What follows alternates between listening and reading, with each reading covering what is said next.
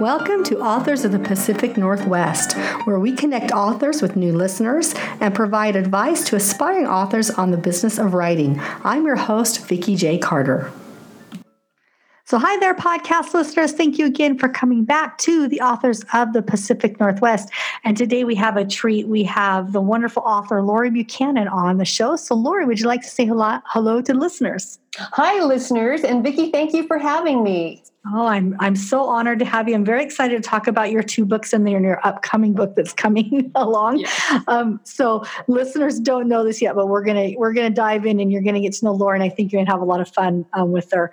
But Lori, let's get started by getting to know you just a little bit. Tell us a little bit about what state you live in the Pacific Northwest. I live in the beautiful state of Idaho. I live in Boise, and I live in one of the historic districts here. So it's really cool. I live in a carriage house, a 500 square foot carriage house. And its claim to fame is that it is the oldest still standing building in Boise. It was erected in 1865. Oh my heavens, I'm going to have to come visit you just to see your house. Yes. Yeah, my husband and I haven't been to Idaho that much. I've been enough. As a kid, my parents would go to Idaho often, and I'd been to Boise, but that is an awesome home to live in. Lots of history. So wonderful. We live in an almost, I think about in 1 year, our home will be 100 years old. It's a craftsman home. Oh, nice. I think it's maybe the third or fourth home that was built in our area. And we have the blessing and privilege of living in it, but it does have its own personality. I'm sure it does. Just like any old home. So, right. So over in Idaho, share with us a little bit. This is a kind of off the cuff. I don't have many Idaho authors yet. So I'm hoping that, you can inspire some of your author friends to come on the podcast. Share with us something exciting about the state of Idaho. We know a lot about Washington and Oregon, but what's something exciting about Idaho that we need to know about? Idaho is drop dead gorgeous no matter where you are. And we just finished, my husband and I just finished a 1,200 mile road trip, which was both Montana and Idaho. And I got so many pictures for my Instagram feed. It is, no matter where you look, you can't see anything ugly. We have gorgeous rivers, gorgeous lakes, gorgeous mountains, and the people are friendly. We're a very dog friendly state. Oh, that's wonderful. Yes, and bicycle. We have bicycles like crazy, and believe it or not, we even have wineries in Idaho. Okay, now you just sold me the dogs and wineries. I have to come over. So all you that are listening, not in the Pacific Northwest, that want to move to Seattle, maybe you need to look at Idaho because it's just as fantastic, and there's not as much traffic apparently, right? Right. Oh, not even. We don't even come close to Seattle. I mean, nothing. I love it. Because I do vince just a little bit because I live closer to Portland, Oregon, and it's just about as a booming town, right? As much as Seattle is. And I'm like, you guys can all just move somewhere, not in Portland and Seattle. That would be okay. It's just hard to get around. That's funny. So, Lori, what's one thing you would like readers to know about you up front? Now, it doesn't have to be anything about your writing. It doesn't have to, but what's one thing, if you have the listeners that are listening today that might be future readers, what would you like to have them carry away when they remember your name? Wow, that's a great question. And it's number one. It is. I am a person who loves to close the gap between where people are and where they want to be. That's my purpose. That's what I do for a living. That's what my first two books are about. I'm a gap closer. That's what I am. That. I absolutely love that. And so we'll talk a little bit about what you do for a living, because I did a teeny bit of looking into you and research. And what's really funny is that I'm at that stage where I feel like the podcast has become a life of its own. I don't know if you know much about the history, but a year ago I said I'm going to write a book, started to write my first novel in hopefully a series of 3. And then I started to interview authors because I'm like, well, talk to authors about how did you get published? And then it was like, wow, this is a great podcast. I know nothing about doing a podcast, but I'm going to do one. So then Good. My whole life came through the podcast. I'm still working on writing that first book a year later. And I'm at the stage of where, so my listeners, if they've listened from start to finish, they probably are hearing it. I'm getting a little tired. and just today, before we started, I did a couple of stretching because I have a full day job, and then I go and do what we lovingly call the side hustle, the podcast and book writing and everything, after a full day work. So the dogs and I were doing some yoga stretching to keep my energies up, and I made my matcha iced latte, and I ran in here to start. So you must be meant for me to help me be re-inspired to keep going. There you go. And tomorrow on Instagram, I have a picture of me doing yoga with my dog Willa. So check that out tomorrow on Tuesdays with Lori. And now Tuesdays with Lori, we're going to jump on that. And so everybody that knows me doesn't know, I'm just really starting yoga for the first time in my life. I started, stop. And now I'm dedicated trying to do yoga every day. And I don't have a class I go to, and I'm following some people on TV that I found that I thought were really great. But I'm finding that it's just really energizing. So, Lori, I'm rambling. Let's talk about your Tuesday with Lori. Tell us what that is, because I love your Instagram posts. They're so fun.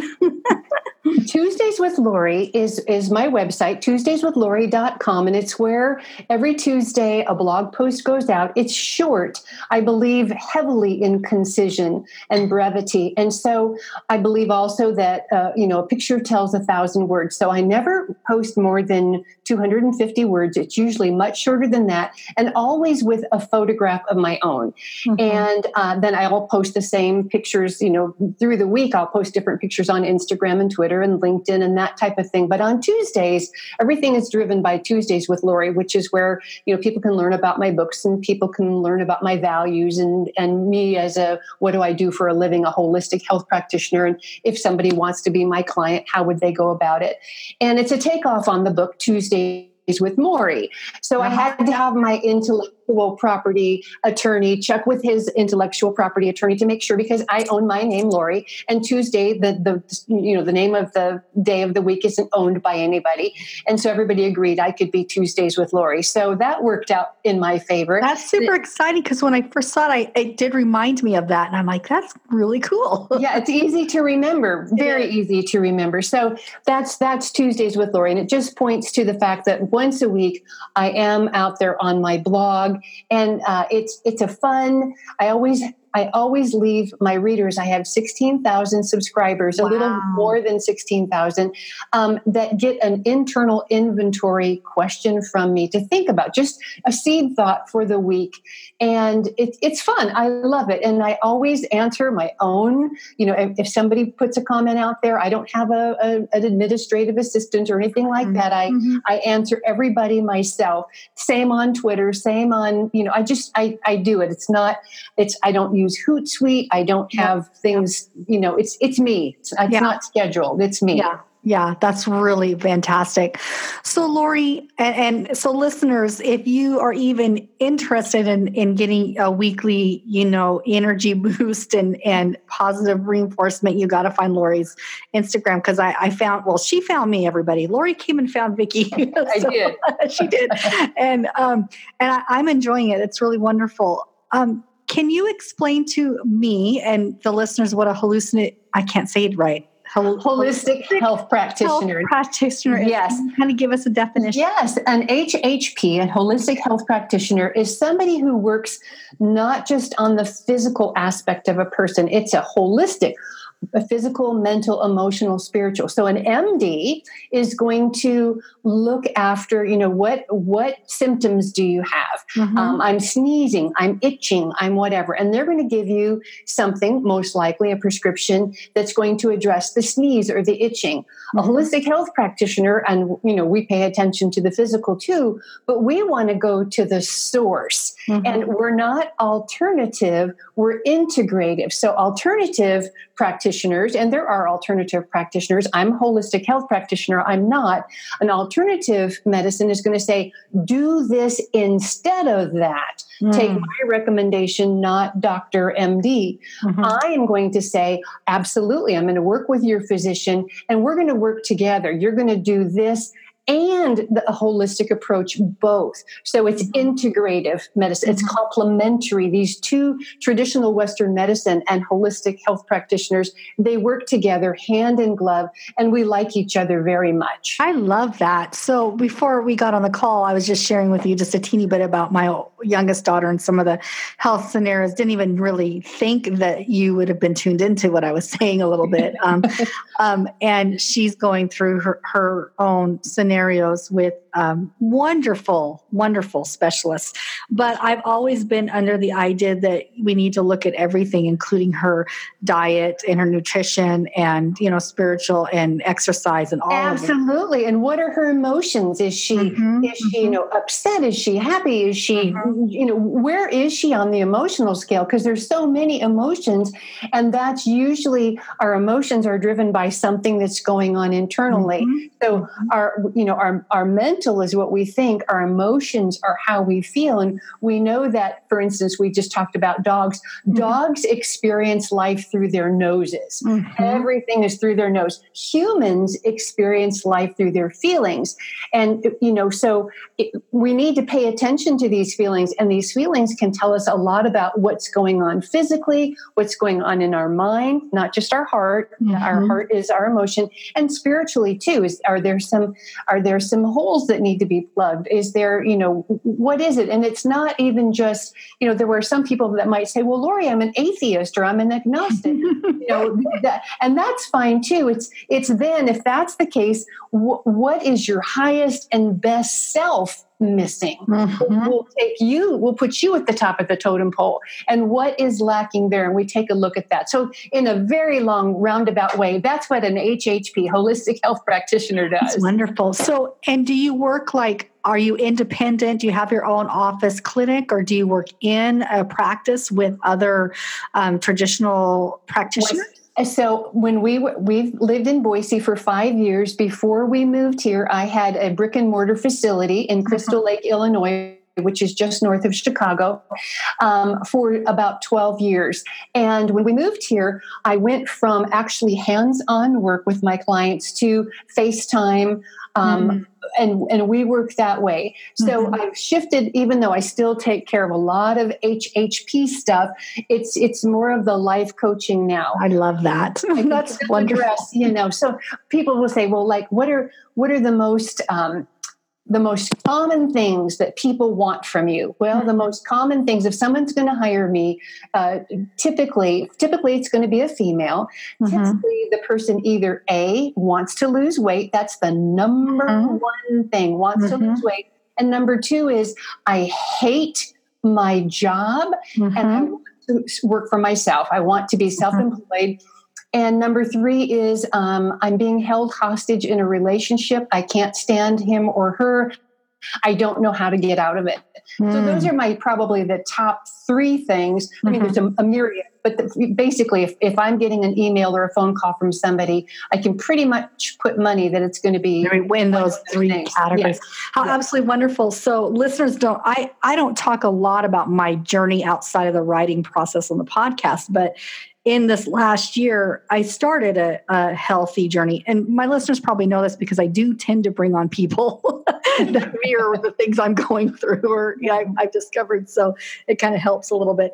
But I would say about 3 years ago, I started on the journey of true healthiness just for me and started weight loss, and then really got serious. Had an amazing health coach that helped me about 8 months ago, lost a significant amount of weight, but she taught me how to do it correctly for life. And really, she also taught me my relationship with food, and also, just having a balance. It's just been a life-changing, just huge difference for me.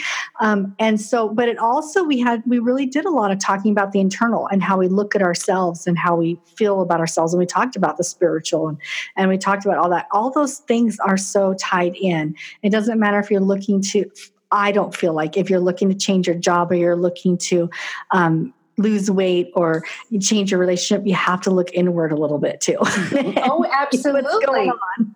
Exactly. Yeah, yeah. So this kind of segues really nicely into your two books that you have written. And so share with us the titles and kind of share with us a little bit of the premise about that. And then we're going to talk a little bit about your writing process. Absolutely. Okay, so the first book is Note to Self, A 7-Step Path to Gratitude and Growth. And it came out in November of 2017.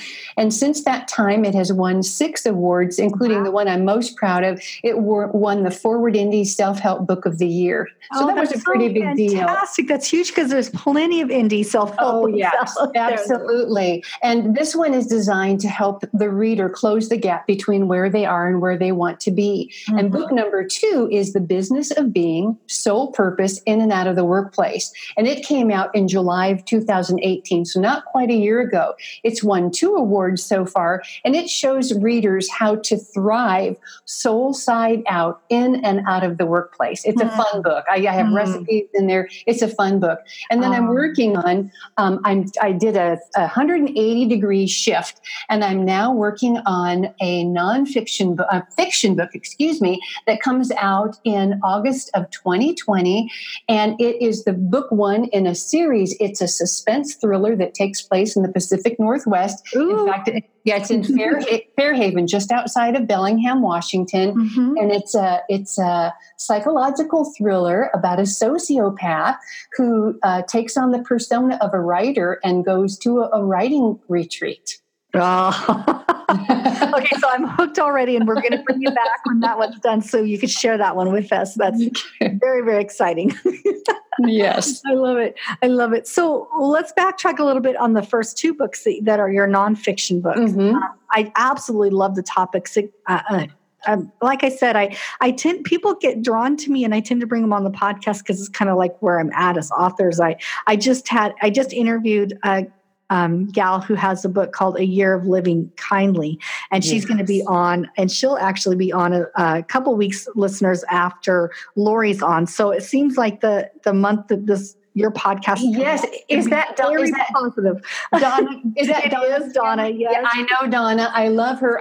She asked me before the book came out, would I read it and give her an author endorsement alert? Oh, I love it. Well, it is let me just put in a plug for her. Yes, please do. This is a phenomenal book that takes you a year.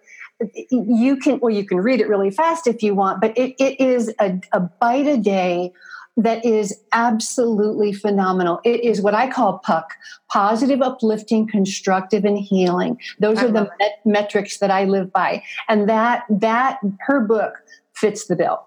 And it's astonishing. So listeners, while you're listening to Lori and I talk about Donna's book, just know it's going to be out after this podcast in 2 weeks. And what's really astonishing is that, so Donna came on and we had this amazing discussion about kindness. And it's something that I'm so drawn to, and I want to live my life kindly. And, but I didn't have the identification of that's really what it was. And then Donna just landed just like you did, found me and said, I want to be on the podcast. I brought her on, started to record. And so I just got her book. She sent me a copy of the book and I'm reading it. And just a few podcasts ago, I had Philip Kinney on, and he wrote a book called The Writer's Crucible. And he's a psychotherapist, and he's also an author. And he went through the stages that authors or creatives go through when it comes to self-doubt and being able to free yourself from those constrictions to be able to write well. And so I've just been like in this year of awakening, I guess you can say. Yes, yes. One part about your second book, your title, and I want to talk a little bit about this, about living your life fully in work and outside of work. Mm-hmm. Can you kind of talk to us a little bit about that? And then I'll share with you the reason why I asked that. Yes. So go ahead and start there, and then we'll come back to the reason why I asked that. Okay. Many people, and this isn't true necessarily for everybody, but when I was in the corporate world years ago, it is in some work situations difficult to be authentic. It's difficult to be yourself. You have to go to work with kind of a mask on and be what your pay is based on. For instance, I'll use myself as an example. Sure, yeah. Yeah. We had annual reviews, and we had to multitask. It was the thing, and you had to talk about multitasking, how you multitask, that you love to multitask, that you love to have your left hand on fire, your right hand on fire, your hair on fire, and your behind on fire. Yes. And so I had to pretend that that was how I thrive. Well, anybody who knows anything about me happens to know that I'm a Buddhist, and we do one thing at a time. We focus, and we do one thing at a time extraordinarily well. Yet here I was at work saying, yes, sir, 3 bags full, when in fact, I was focused. They loved my work. I always hit the pay grades, but I was not telling the truth. That wasn't very nice, but I was doing exceptionally well, doing it my way, but having to say that I was multitasking when in fact I was not. So that's just one example of having to maybe you have to be a team player when in fact you are a person who works best by yourself, but you have to step out of your zone. So this book helps people to be themselves, be transparent, be authentic, not get fired at all, but which is a plus. Exactly. And be soul side out, meaning your true self is out there. Your highest and best self is at work. And you can tell the truth the whole entire time and not get fired. And that's kind of where this book goes. What a beautiful, beautiful concept, honestly. And it's something Donna and I talked a little bit about, also kindness in work, because she goes to corporate America and she talks about bringing kindness into work. So do you get the opportunity to take that message into organizations and talk with them about it? Because I do feel that is something that is not necessarily addressed well in our human resources departments. Absolutely, I do. I get brought in as a consultant sometimes, as a speaker for the whole general population. When I was in the corporate world, I was in HR. I was in recruiting. So I know where to go, who to talk to. When I go into a corporate situation, I know who are the string pullers and who has the leverage. So yes, I get that opportunity, and it's a wonderful opportunity. Well, bravo. And I think that's a much needed conversation to have. And it doesn't matter, I think, what industry there it is. I'm in higher ed, and I love being in higher ed. I love working with students and seeing the transformation that comes from education. But then again, we have our metrics that we have to hit. I mean, there's no organization that doesn't have some sort of measurements. And I struggle with measurements in the sense that, and this is kind of part of the story. I struggle with measurements in the sense when it's just a metric and we don't look at the entire picture of the person or the situation. Especially in higher ed, it's a real challenge when you're working with adult students because there's multifacets. Anybody that has had any higher ed background with adult students knows, there's a whole theory around it. And so I work for one of the most leading, amazing universities, but still we're caught up sometimes in those things. And I had to get to a place after 6 years of balance of where I was working myself to death, trying to, get up to that ladder to the highest level I thought that I needed to be at in my education and in my career. And it wasn't literally after several failures. And we're talking almost getting fired failures. Right. Because I dug my toes and said, I will not operate this way. I cannot work with people the way you're asking me to work with them because it goes against everything I believe in. And that message wasn't received well. And so I almost was on the brink of being ushered out. Thank goodness I wasn't, and I still get to stay where I'm at working with students. But I think that message needs to be shared everywhere, that we have to be authentic who we are. And then for us to figure out how to operate in that authenticity. Right. Exactly. Yeah. So for me, my magic, so everybody will know, about that year ago when I woke up, I was striving for everything. And all of a sudden my darling husband looked at me and said, because I was deciding, am I going to go back to, do my doctorate? I'm kind of bored. I need to do something. I want to, maybe move up and work some more, try something else. And he goes, why don't you just write? You're just a brilliant writer. Why don't you just spend all that energy there? And it was that aha moment that I can do my work day and be fulfilled there, but then I can do something else. And the writing and the podcast has brought that life and joy to me. Wonderful. That's fantastic. I love hearing that. Yeah, it's the creative part. So let's talk a little about the first book. So the first book has not a workplace environment necessarily. So kind of encapsulates for us what the first book is about. I work a lot on the premise of color, and color therapy is something that an HHP, holistic health practitioner, is going to pull into. It's in their bag of tricks, and people don't realize that every single thing has a vibration. Every single thing, whether it's a desk or whether it's a fan or whether it's a human being or whatever, a plant, it doesn't matter. And every single thing has a color.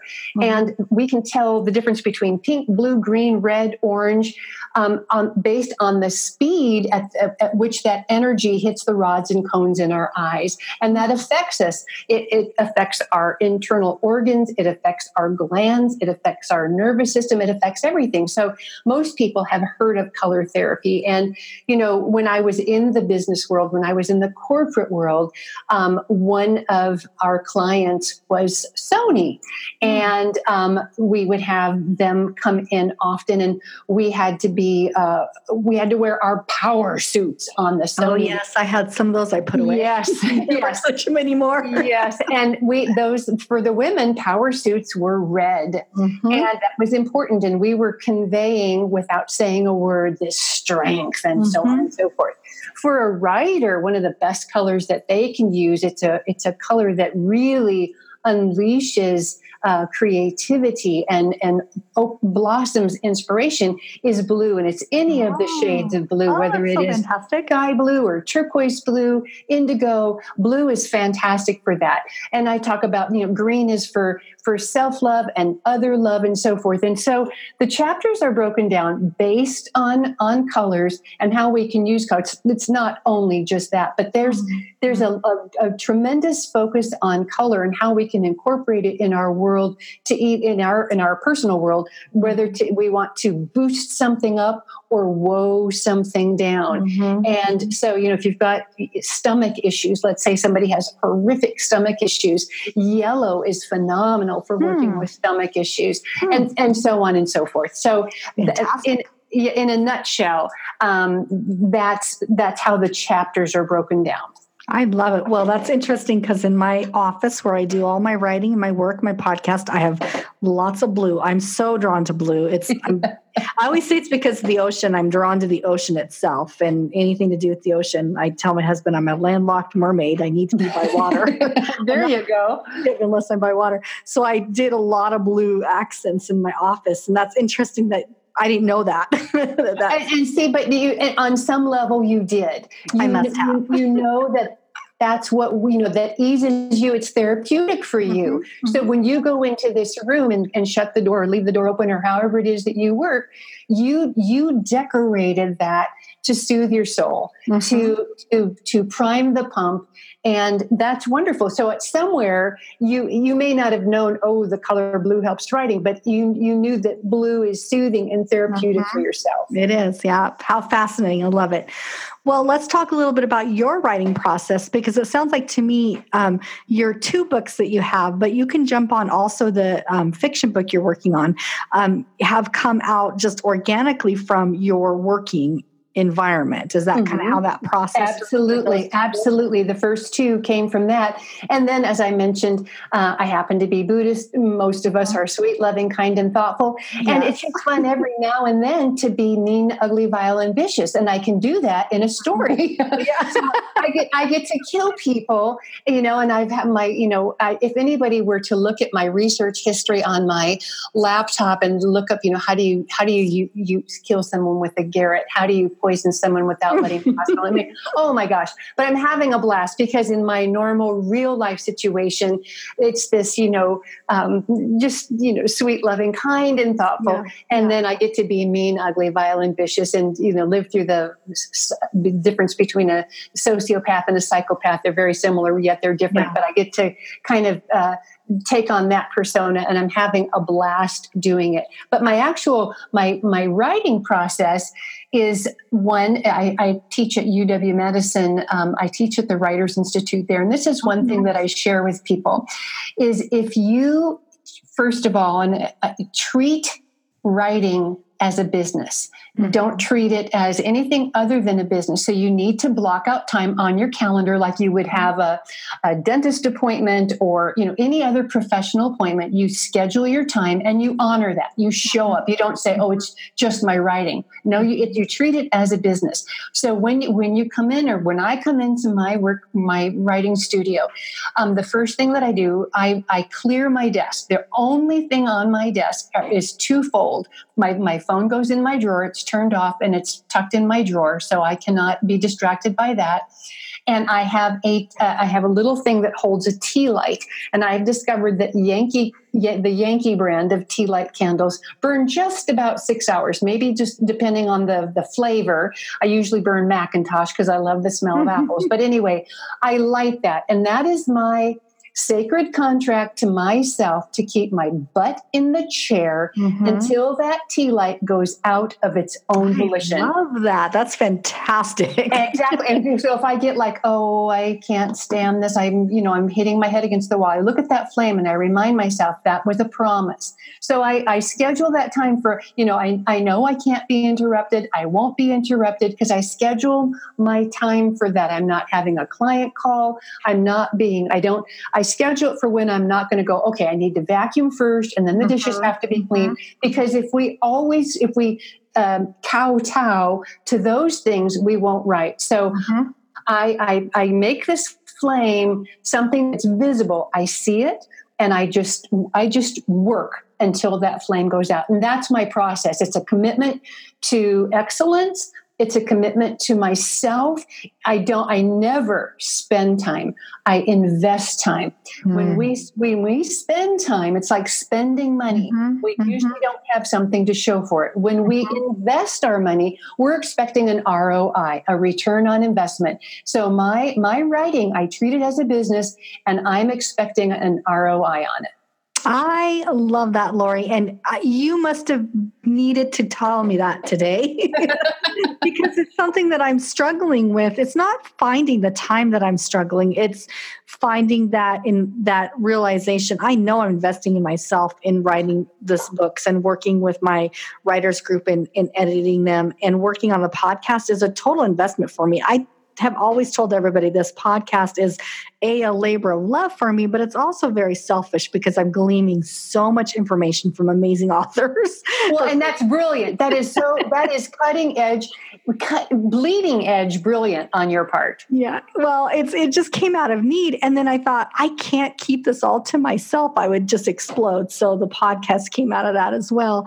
And but I love the idea of that, the candle, or making that commitment to yourself and knowing that there is going to be an investment, there's going to be a return on that investment. Yes. It's something my husband is being, everybody, when they finally meet him someday, they're going to say, "You are so amazing." But he is, because he always tells me when I'm getting at that tired point, because when you're doing so much, you do get burnt out and tired. Sometimes you have to pause and talk about it and work that out. And he always tells me, in 10 years, when your books are out and your podcast is so huge, he gives me all that, because you're going to look back and remember how tired you were, but it's going to be worth every bit of it. Absolutely. He's right. And he sounds wonderful. He is wonderful.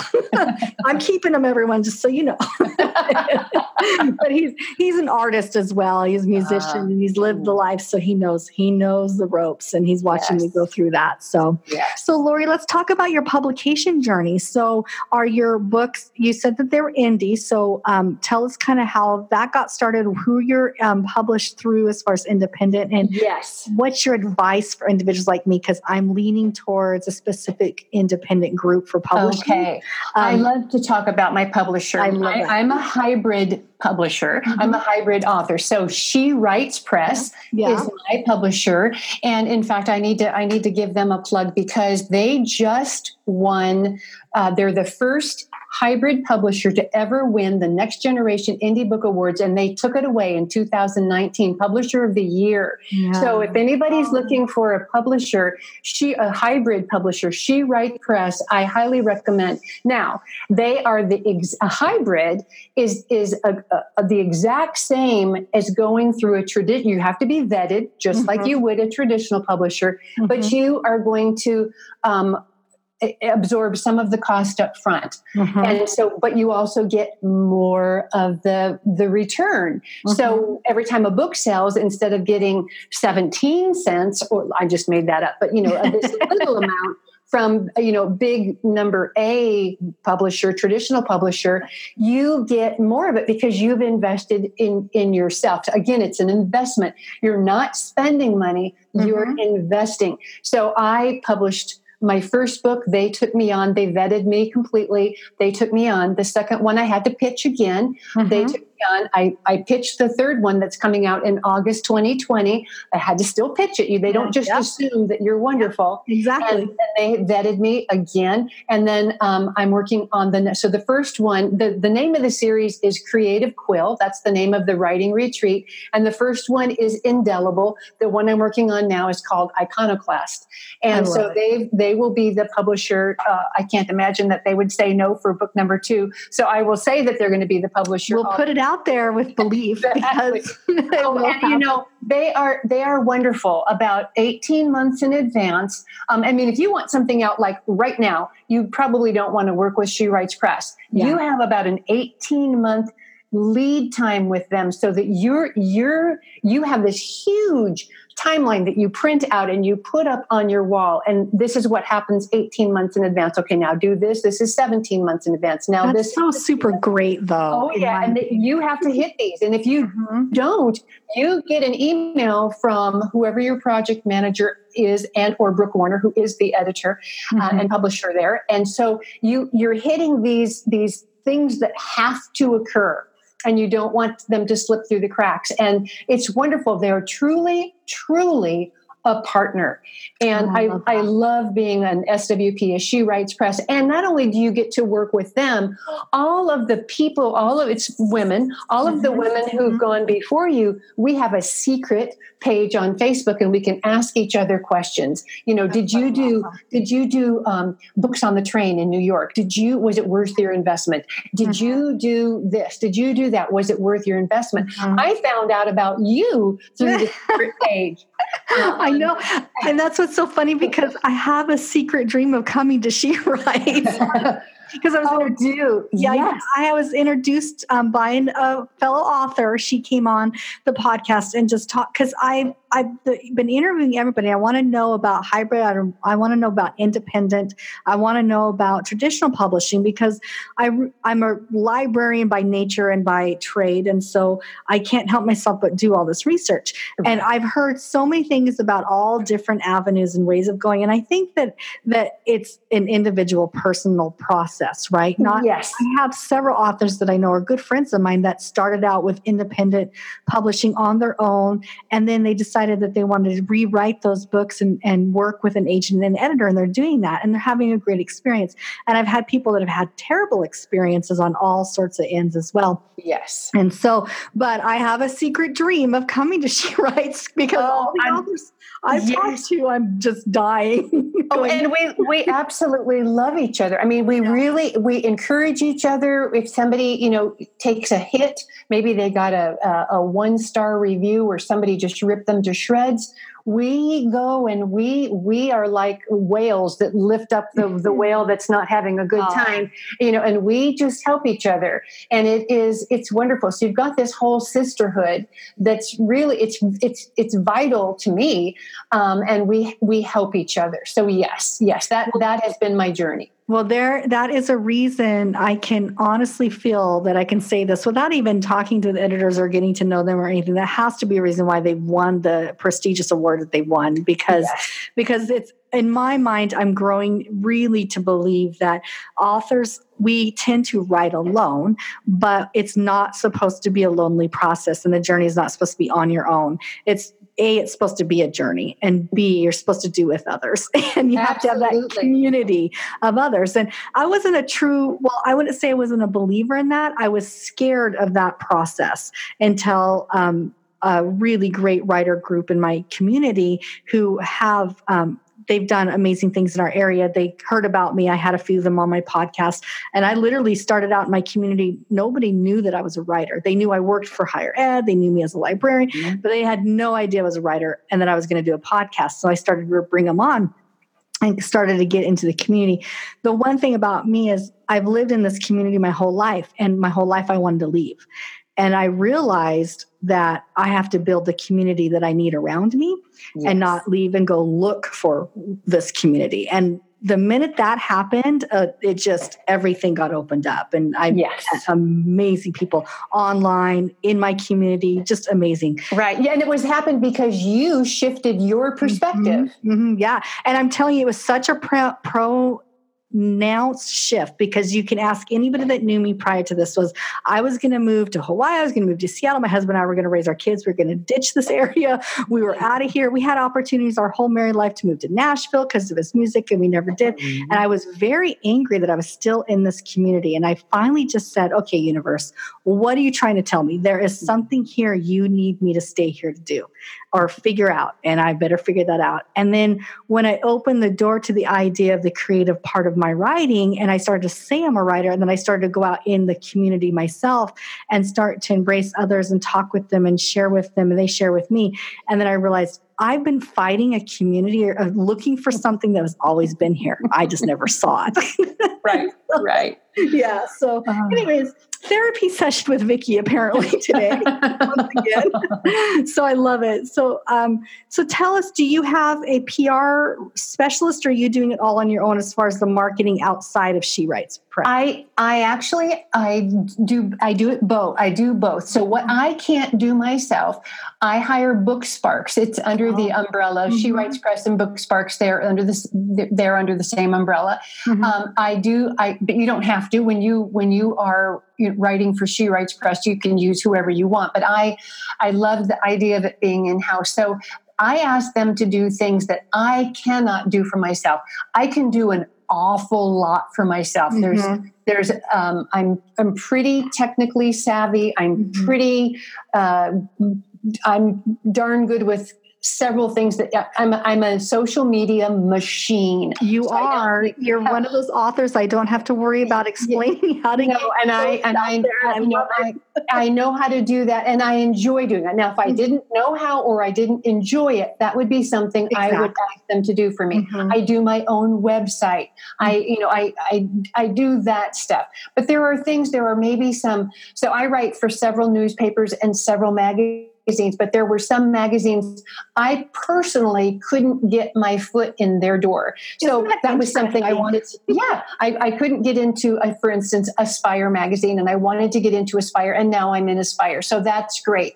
That type of thing, and the visibility that they've gotten me has led to an opportunity up in your neck, a little higher than your neck of the woods.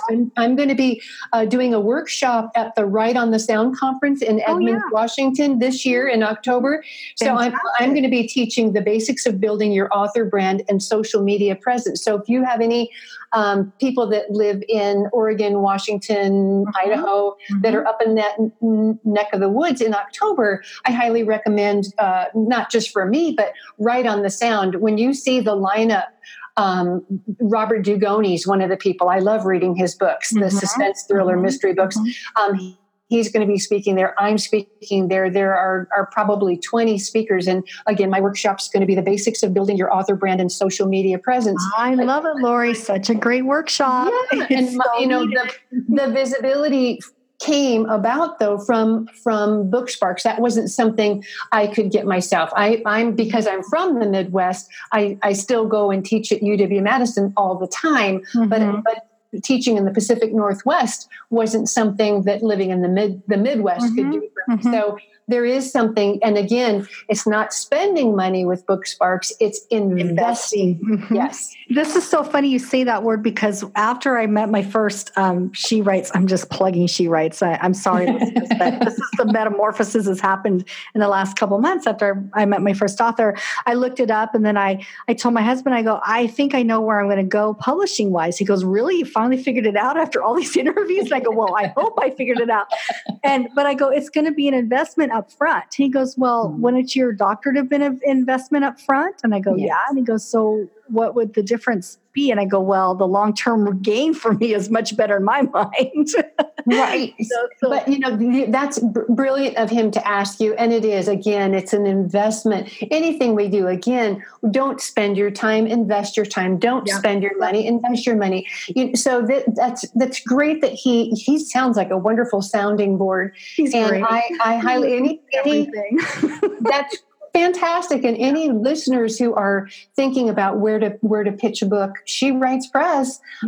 That's my experience, and I give it a 12 on a scale of 1 to 10. Well, I'm a believer, so we'll see if I can get the guts up to do it. And that's my thing, is I got to get the courage, right? So I'll make sure that listeners, that Lori's information is on show notes so that you can follow her website, get on her mailing list, and you can hear about when she's at that conference.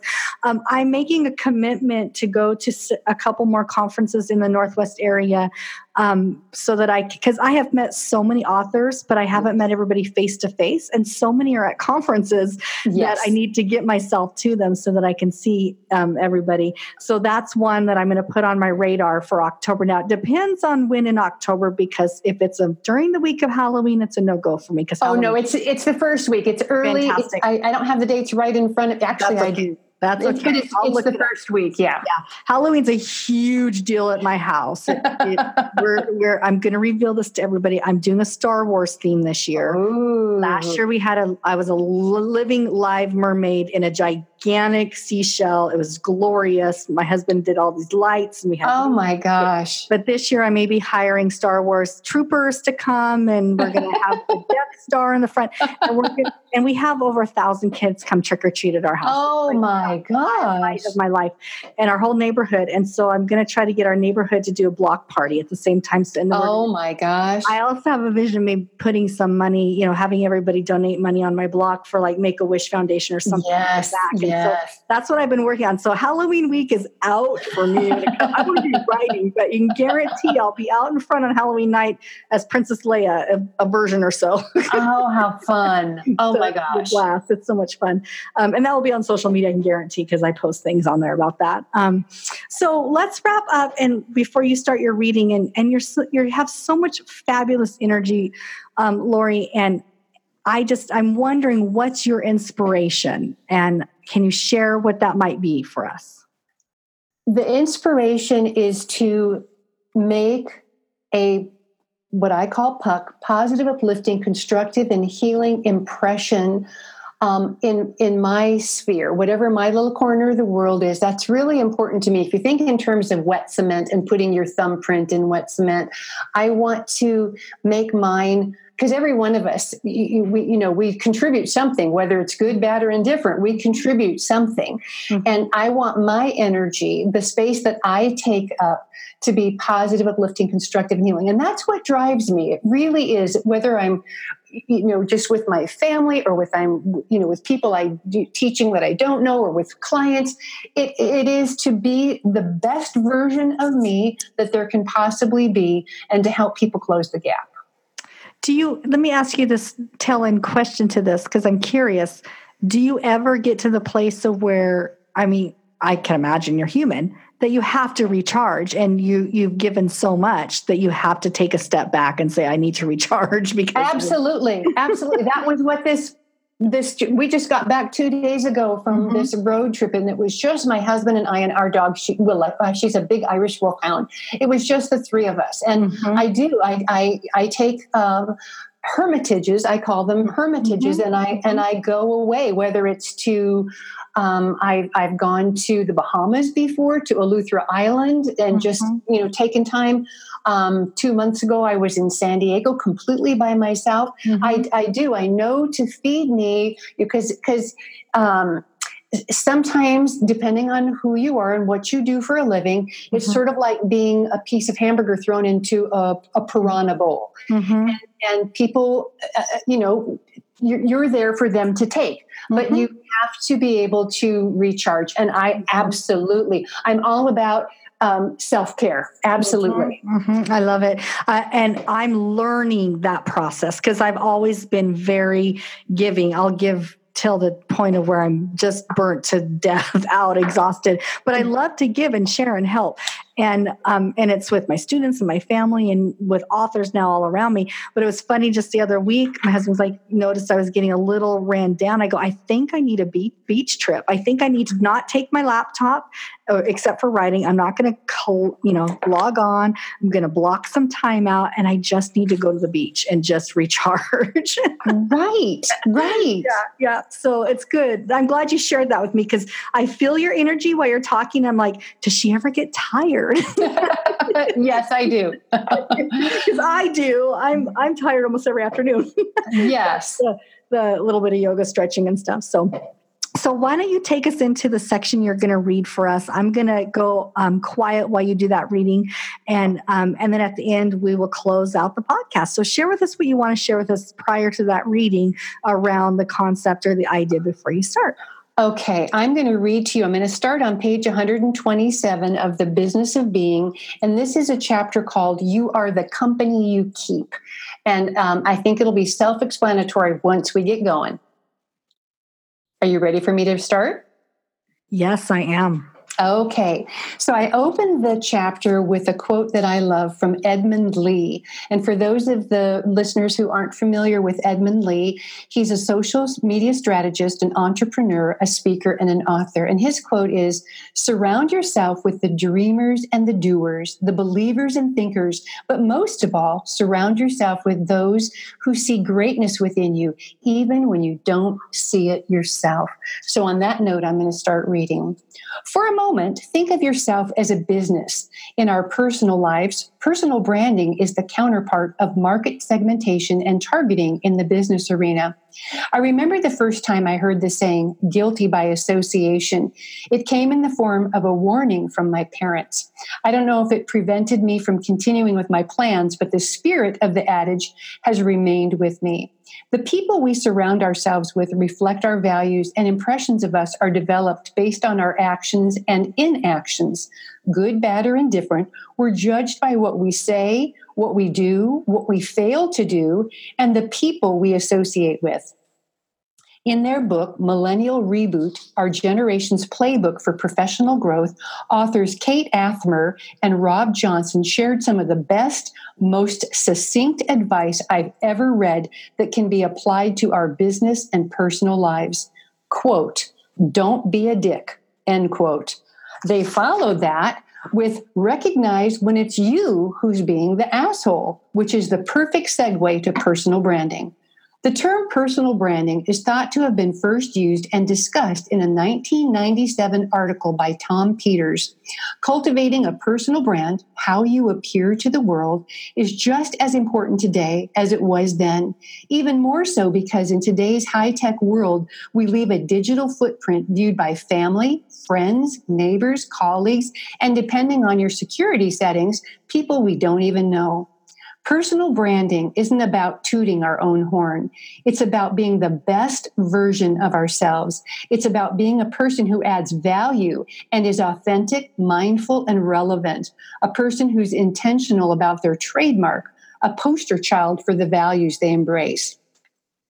How do you conduct your life? What are your parameters? What are your ethics and practices? What will you become involved in? What will you refrain from becoming involved in?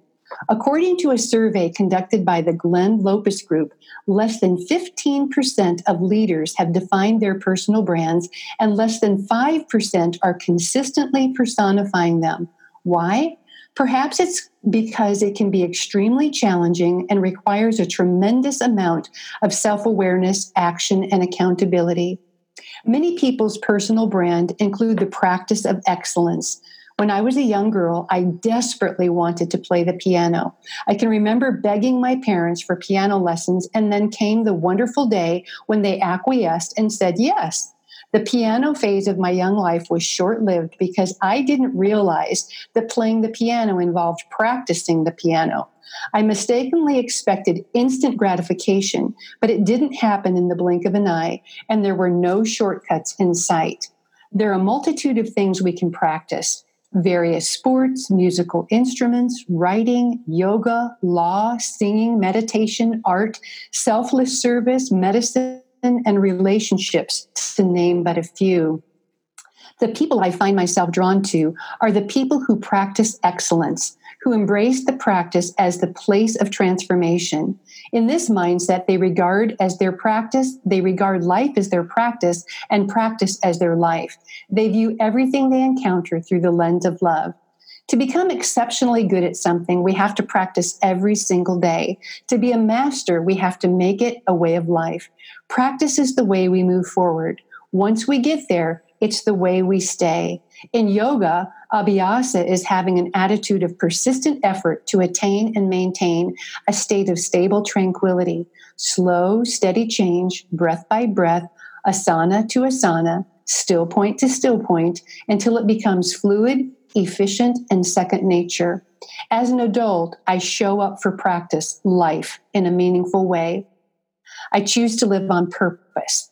The funny thing is, it doesn't feel like practice. It feels like uncovering, discovering, and learning.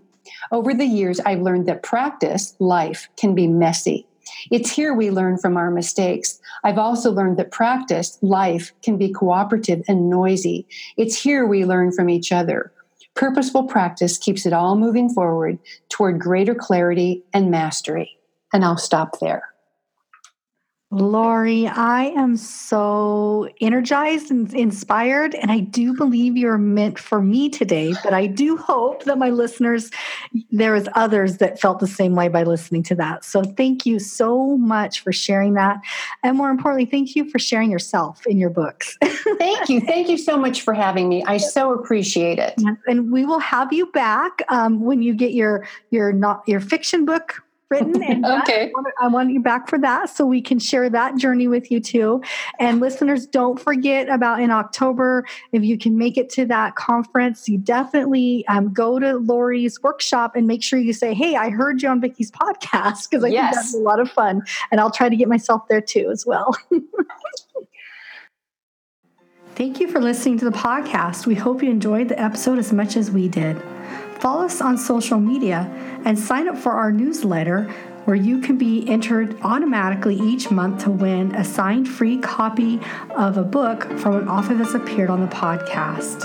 You can find out more at our website, www.squishpen.com. And finally, if you're an author in the Pacific Northwest and you would like to appear on the show, you can find out more on our website. So until next week, I hope you enjoy the journey. This is Vicki J. Carter signing off.